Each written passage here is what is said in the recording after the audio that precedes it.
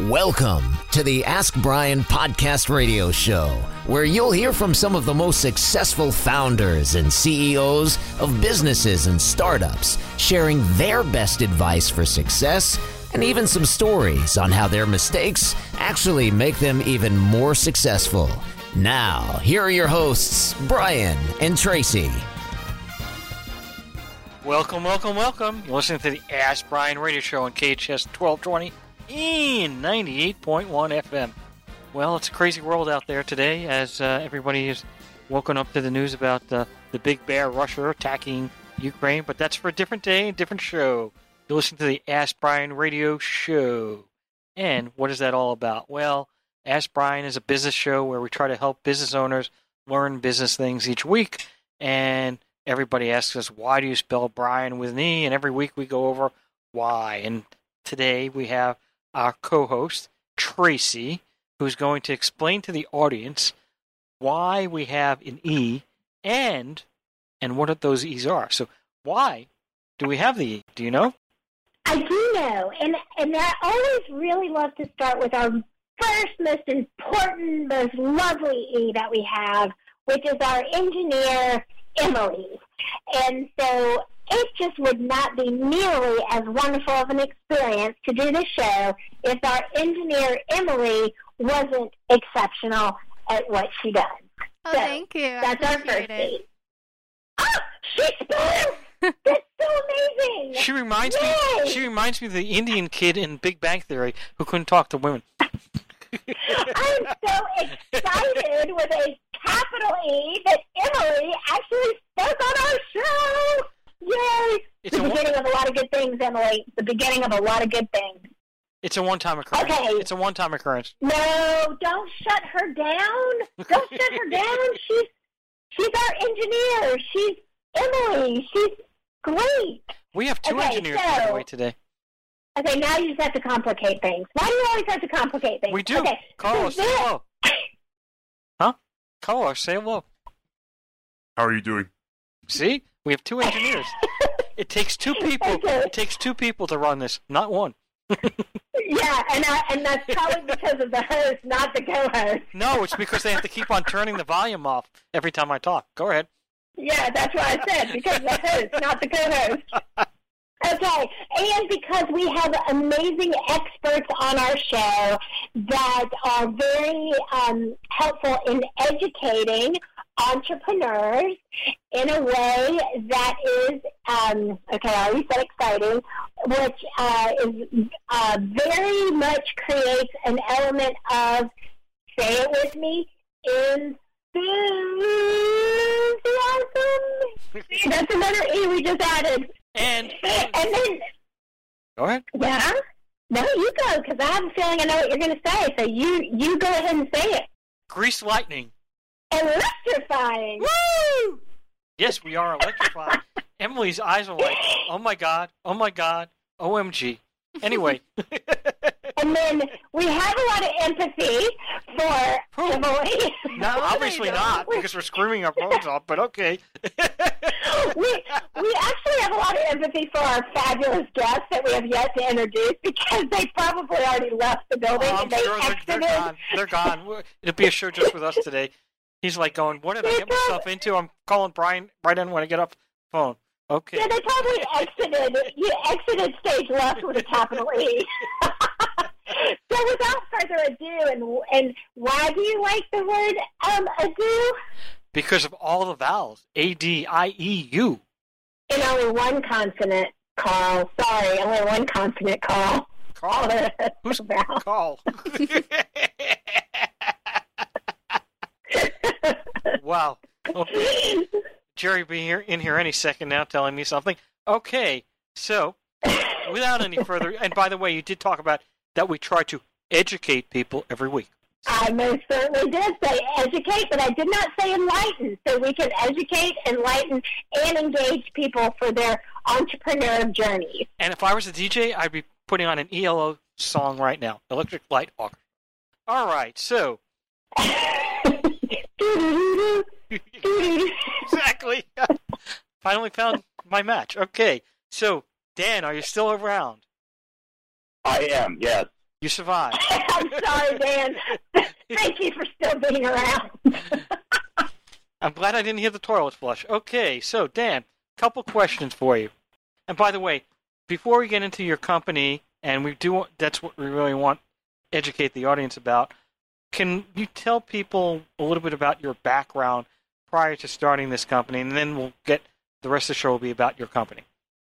Yeah, so my background is classically trained virologist, immunologist, and then moved into the drug development sector about 17, 18 years ago, worked for a company for 16 years, and then after that went into working with my co-founders in developing our company, Biotessera.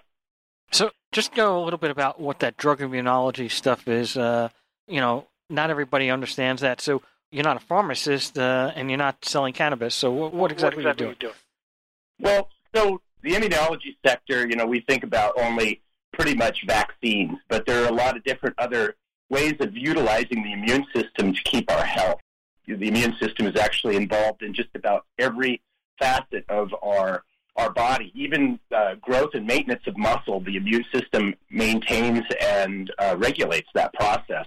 And when there's dysregulation in the immune system, we get sick. And probably one of the most important one that we all know about is that when our immune system is unable to keep in check unregulated growth of cells, which we call cancer. So reestablishing that immune component has been a very important thing for now the control and even cure of some cancers, and bringing that type of approach into the animal sector to treat our animals that might get cancer is a new paradigm, and we're the ones that are pushing it. You're pushing the drugs, not the cancer. Okay, so question for you. So basically, for the 16 years, were you a researcher? Were you trying to create formulas to come up with these type of things? Or what was your role at that company before you started this new one? So the company that I worked for was a very focused company on rare genetic diseases. The main disease that we focused in on was muscular dystrophy. And like I said, the immune system is very important in regulating how muscle is broken down and built up. And there's a lot of different components to that. But the small company actually had a platform technology that they're utilizing quite successfully in the clinic for helping young boys who had developed muscular dystrophy help stave off the destruction of that disease.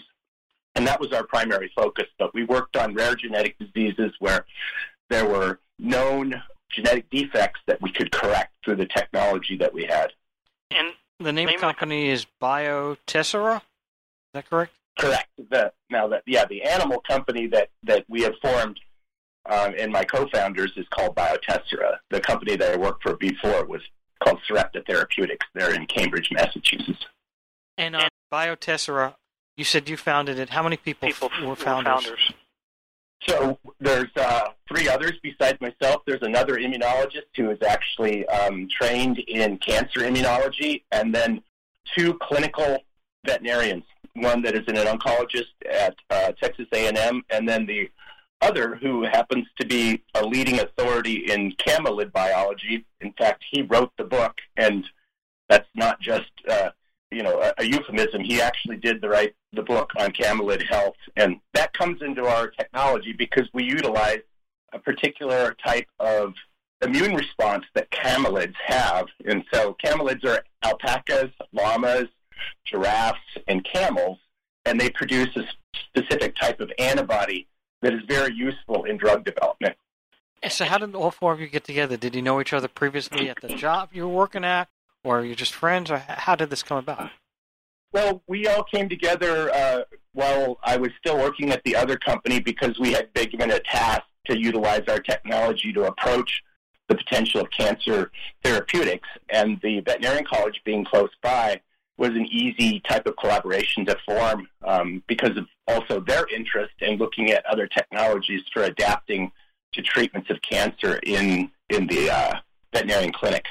And what is your role now at Biotessera? Are you still on that research part of the team, or are you marketing sales? Or because obviously you got to have different functions. Well, yeah, we all put on different hats because we are a small business. And there is just the 4 of us, although we have very firm strategic alliances and partnerships with both manufacturing, regulatory, and as well as the generating of new science, because we're not just making one drug, we're making lots of drugs with our platform technology moving forward. So mine was originally, I was the key molecular biologist that helped us develop our first therapeutic, and utilizing the genetic information from some alpacas that we had on staff there at Oregon State University, derived blood from them, and then utilized that blood to design our first therapeutic that is canine specific. And when did you start the company? Let's see, we formed the company in 2017.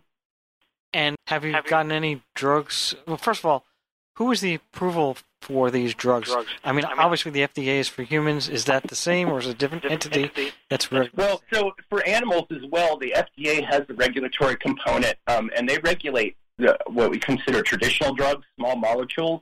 But the USDA, and this was by edict of old law, they regulate antibodies and biologics. So our pathway is actually through the USDA instead of the FDA. I think we all understand that, when drugs go through the approval of the FDA process, it's, at least from the human standpoint, what I've learned over the 16 years that I worked in human drug development, it's a very onerous and expensive process. However, we have the advantage of going through the USDA, although they do have a regulatory hurdle that you have to get through. It's less time-consuming and less onerous because they really do partake in helping you to develop your drug to get it to the clinic, as opposed to just being an imposition. Well, so in typical FDA stuff that I'm aware of, you have to go through a whole bunch of clinical trials here and a few of them, and then afterwards, at some point in time, with the statistics, you can get the approval of the FDA. Does it work the same way at the USDA for a veterinarian? It's a little similar, but so that they have much more precise definitions at the FDA for what they consider an approval, where at the USDA you get a license or licensure to take your drug to market. So really in the space that we're working in cancer, you have to show safety, and you have to show that there is at least from mechanistic data, that there's an expectation that there is going to be efficacy, and you can get a conditional approval and start selling your product. So your ability to get to market is expedited considerably, but there's no shortcuts taken through the USDA. You still have to show proof that your product, your drug is safe, of course, and that it has an expected efficacy at the end. But in cancer trials, it takes a long time to get an approval in the human clinic, or at least it used to, because you had to actually show survival. The pathway for these types of drugs, which are immunotherapeutics, you really just have to show an endpoint that the immune system is being affected in a positive way. So that's helped expedite drugs through the FDA pathway and made available a lot of these types of immune therapeutics in the clinic, so that the doctors have a wide variety of choices to treat their patients with great success now. So do you have any products that are have been approved through the USDA or received a license, or that are going to be? So again, they don't use the term approval. They use the term licensure, so you're licensed to go out and sell.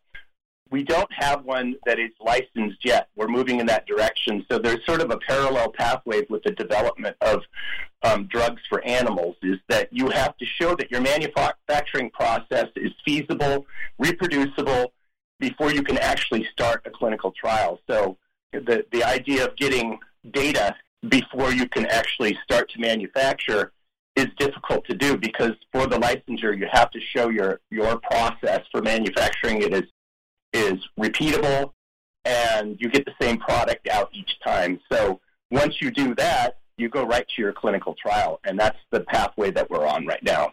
Well, it sounds similar to drugs in the sense that it's a very expensive process. You need a lot of money, I would think, and I'm guessing, a lot of money to go out there and do all this work before you even get a drug that you can actually sell. So I think you need to get funding before you can actually get to that next stage. Is that right? Yeah, absolutely. And so, we're learning from the business side from accelerators, the dojo specifically, of how to go out and talk to investors and find those early investors, angels, and seed funds.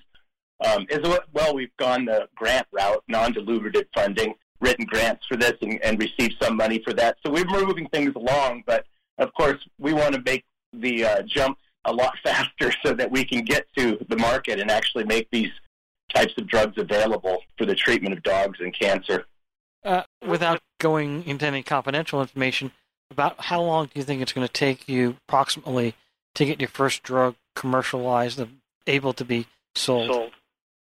Well, our hopes are, since we've really built the system, if you will, so we have a manufacturing partner, and that will go a long ways for us because we already have the, if you will, the discovery part done. We have a lead candidate that we're ready to take into the clinic.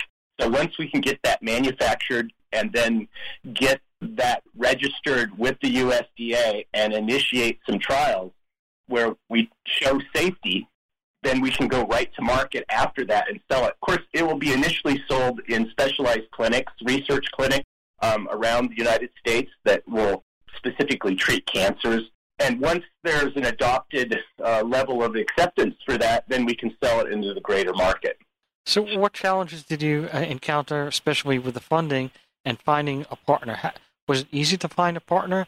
Because I would think that would be very difficult to find a pharmaceutical. Well, so we've been lucky along the way. We found a partner in Cambridge that actually is aligned with us in both this platform approach and moving these things into the clinic much quicker. Now, they've been given large amounts of money to develop their manufacturing process to essentially scale it down and put it into a small, almost like the size of a semi-container, so that they can sell to the third world and essentially at cheaper cost develop therapeutics and make and manufacture them in these countries that just don't have the ability to put up gigantic pharmaceutical plants.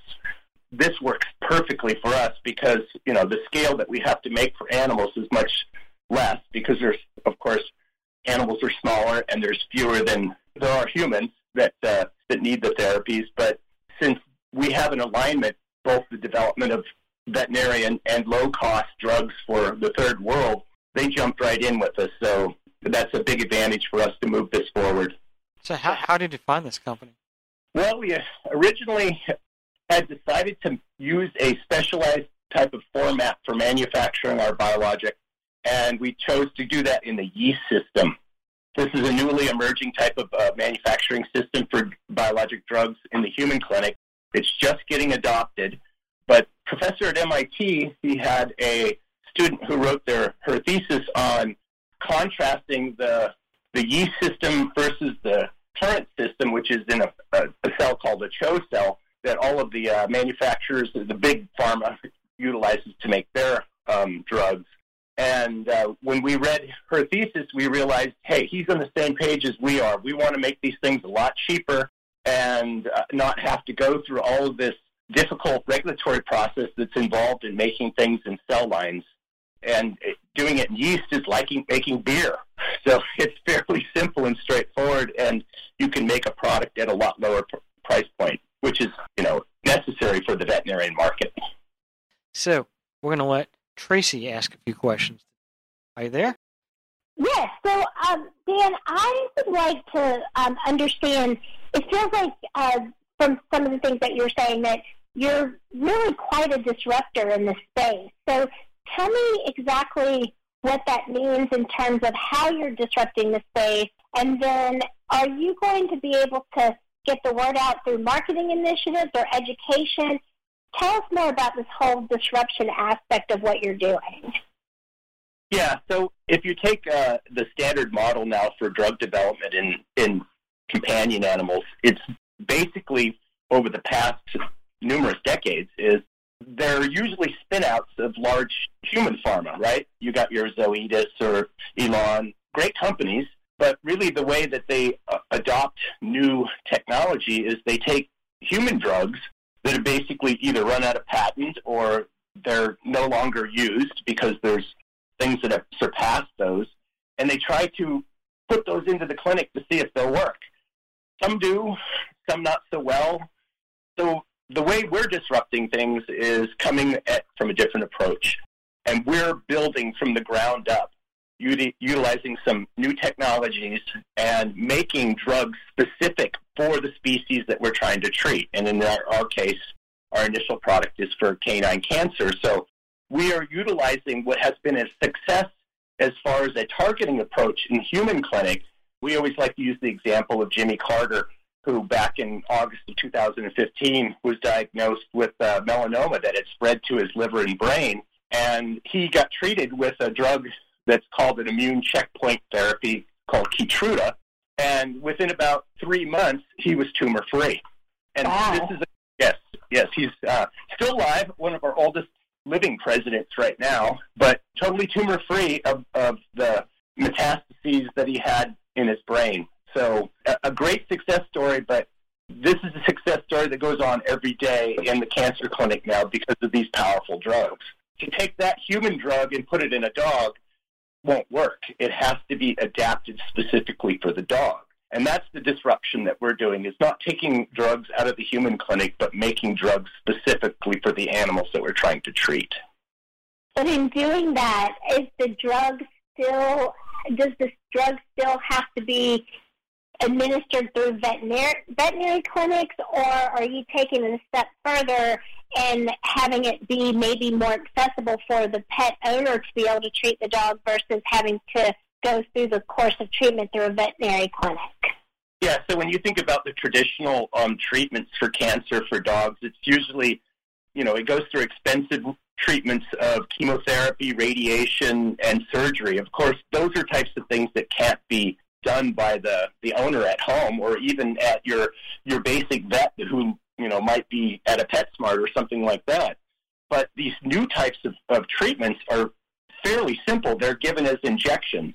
Now, early on, they'll have to be distributed through cancer oncology clinics for pets. But once it's fully adopted by the USDA and licensed, it could be spread out to other veterinarians at any point that you would go to. They would see that your animal's been diagnosed with cancer, and they can initiate that treatment. And it's very simply an injection. So at some point, when the drug becomes fully licensed, owners could give the treatment at home. And when they choose to stop giving the treatment is when they choose to do it. So they make the decision as well as the administration, and it cuts down a lot of the stress that's associated with having to take your animal to the clinic all the time for treatments, as well as the stress for the animal being transported and having to go through these painful types of procedures.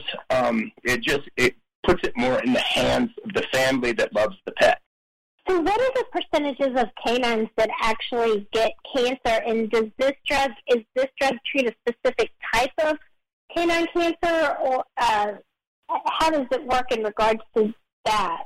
Well, if you think about, dogs are getting older because of just, we have more dogs, and we have, better nutritional and better health treatment for them. So they do age, and a large percentage of them do end up developing cancer. The numbers, I think, I don't have them right off my hand here, but there's about 6 million new cases each year. So a lot of them do develop cancer. The one that we're making right now approaches a handful of cancers, but we have 4 follow-on drugs that we're already making, at least in the discovery phase, that will, in combination, and this is what's being learned in the human clinic, that these combinations become even more powerful at how well they treat certain cancers and what breadth of cancers they can treat. So we're looking at adopting that same type of approach and making specific canine immunotherapies that emulate those that are being made in the human clinic, so that those pairings of drugs will be able to approach pretty much most all of the cancers that are seen in the clinic for dogs. Well, she's so amazing. I mean, believe me, I know there's some people who treat their dogs better than they treat their kids. So, yeah, and it's more people are choosing to have kids, but have more dogs. So. Right, exactly. Less kids, more dogs. And I know humans are living longer, so it makes sense that dogs would be living longer too, just in terms of even the nutrition changes and things that of how dogs are being fed and treated and things than they ever have before. So I want to switch gears for a second and talk about your entrepreneurial journey. Is this your first startup?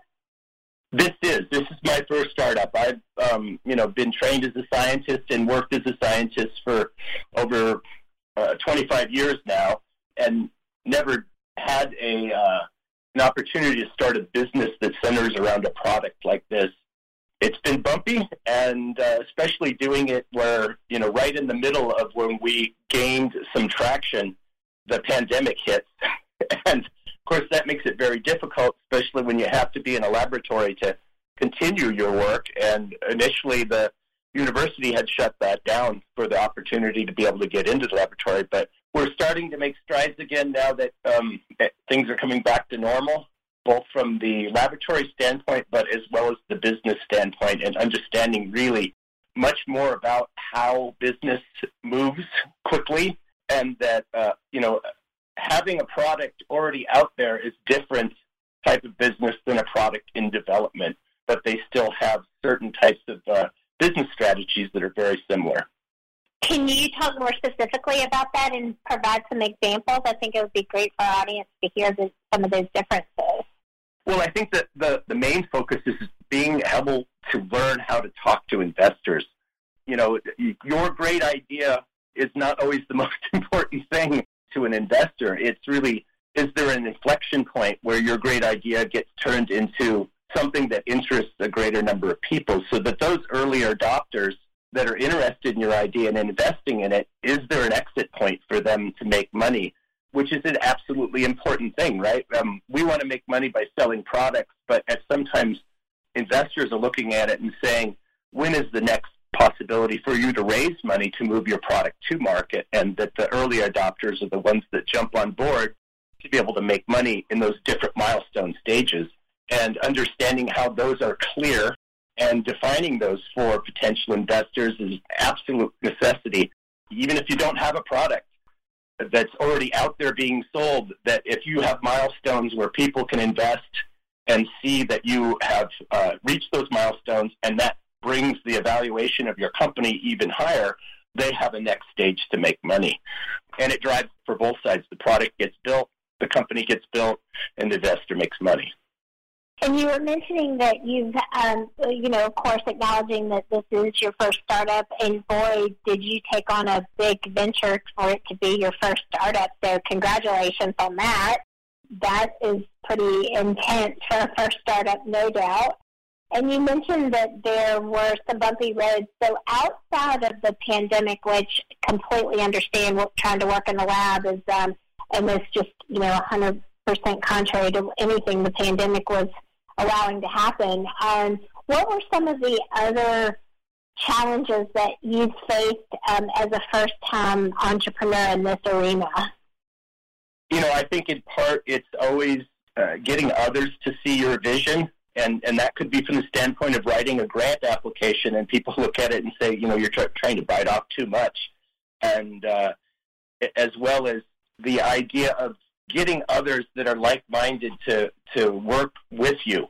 We've been lucky because we've ran into other people that look at the same approach that we're taking and saying, yeah, why hasn't anybody done this before? It seems so obvious to move it forward. And those people are great to have on your side, but then you have to be able to convince those people that are actually going to help you move things, and those are the investors. Whether those investors are a grant from a federal agency or whether they're actual individuals that want to give you money. It's a difficult prospect, but learning how to show people not just your idea, not the features of your idea, but that your business is built to move that idea forward. That's probably the biggest thing that we've learned. Did you feel like that? So part of that is confidence in showing up, right? Because they have to believe in you because you believe in what you're doing, but then you have to convince them to believe in you. So you have to have that confidence in showing up. But what were some of the factors that made you differentiate yourself from some of the other ideas that they could have taken a chance on?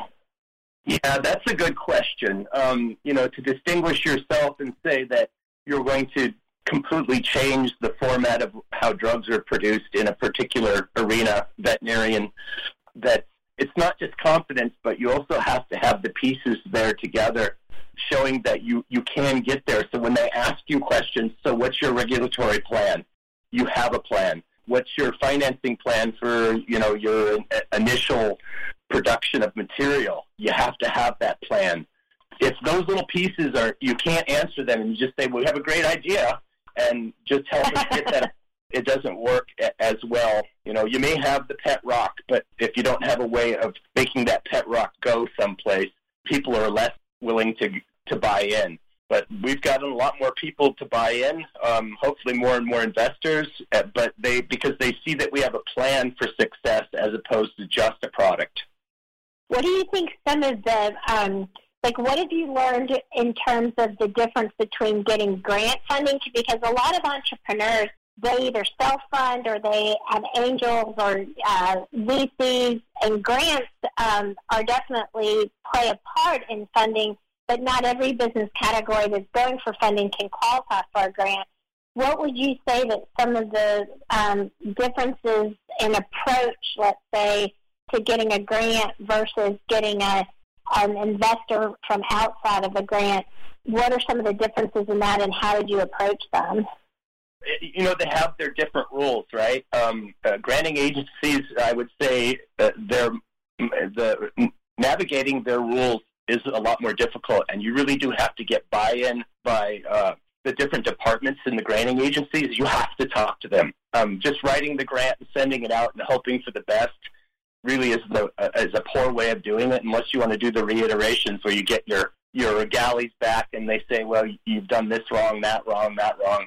We learn the hard way. Of course, we've all learned the hard way of being scientists like that, but engaging and understanding what they want and what they'll allow, that's a very important thing. Otherwise, you're just wasting your time writing a grant. We totally understand that, NIH is not a way to go get a veterinarian product funded. They fund human drugs, right? And unless you're going to come about and make a human drug out of your platform, then you're really not meant to be there. National Science Foundation will fund these things, but they don't fund drug development.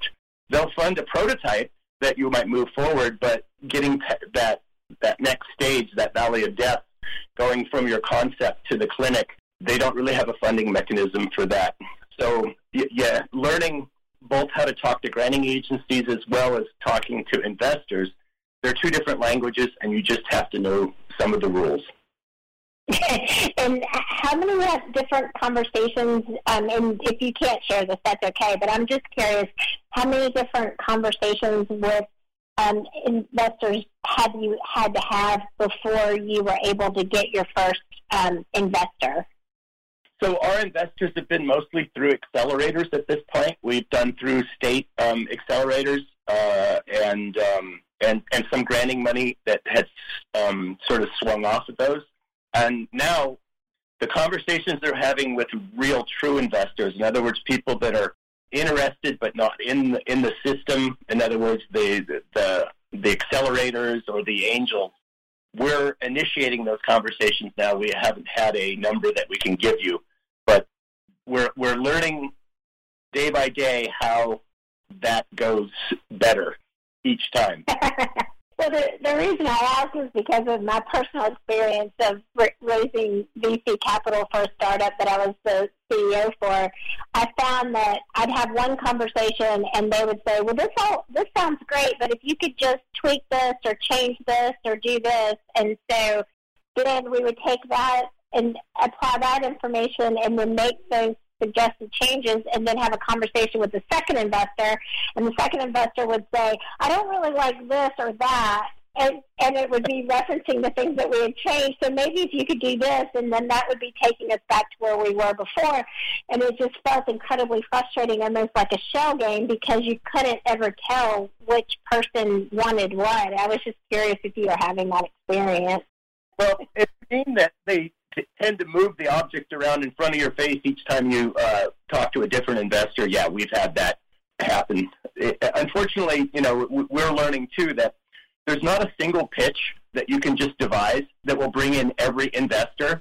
investors are like people. They're individuals, right? And so there are certain things that you're going to speak to that are going to prick their ears, and they ask for more. And you just have to be in front of enough of them. It's a numbers game, not so much a shell game. Is that you'll talk to enough people, and some of them are going to hear what you want. Yes, some are more metric-driven. Some are more heartstring-driven. There's a necessity in a pitch to make sure you mix all of those together. But again, like I said, there's no perfect pitch. You just want to get to the next stage where they ask for more. Well, we only have a few minutes left, so one thing people are asking is, who are the three other founders? Because we really haven't heard them. So who are they? Yeah, so the three other founders, like I said, myself, an immunologist, and then another one that is actually has experience in the cancer immunotherapy development science, and that's Carl Ruby. And then we have the two veterinarians. One is the department chair at Oregon State, head of Carlson College Animal Clinic, Dr. Sebra, who, like I said, who wrote the book on camelids. So he's a world-renowned expert in the animal that we utilize to generate our technology. And then Shea Braca, who is at Texas A&M. He's one of their lead oncologists there. He's an absolute expert in canine cancer and specific cancers that he treats. So that's the four founders. We're all aligned at moving our efforts toward being one of the first ones to develop an immune checkpoint therapy for cancer in the canine clinic, and we have follow-on products that are going to be of the same vein, but specifically designed for treatment of dogs. And then the next question is, you don't currently have a website yet, so how would people try to reach you or your company? Well, we can be contacted via email at it's biotessera@gmail.com, and we all look at that email, and we use it to pass the information back and forth for our other individuals that are involved in our company. But they can contact us there by email. We're hoping to get a website up before the end of the year, and especially if we start initiating clinical trials, because we'll need to talk to people and see who's going to want to utilize our drug in their clinical trials. Dogs can't bark? Okay. A question we have is, where do you see yourself in 3 years? I'm sorry? Where do you see this company in 3 years? And you have about 30 seconds to answer. In the next 3 years, we do hope that we're on at least conditional licensure of our first drug in the clinic so that it can be treating dogs throughout the United States. Well, that was a very quick answer. You have about another 15 seconds, so... Well, I just say, go get it in the next 3 years. How about that?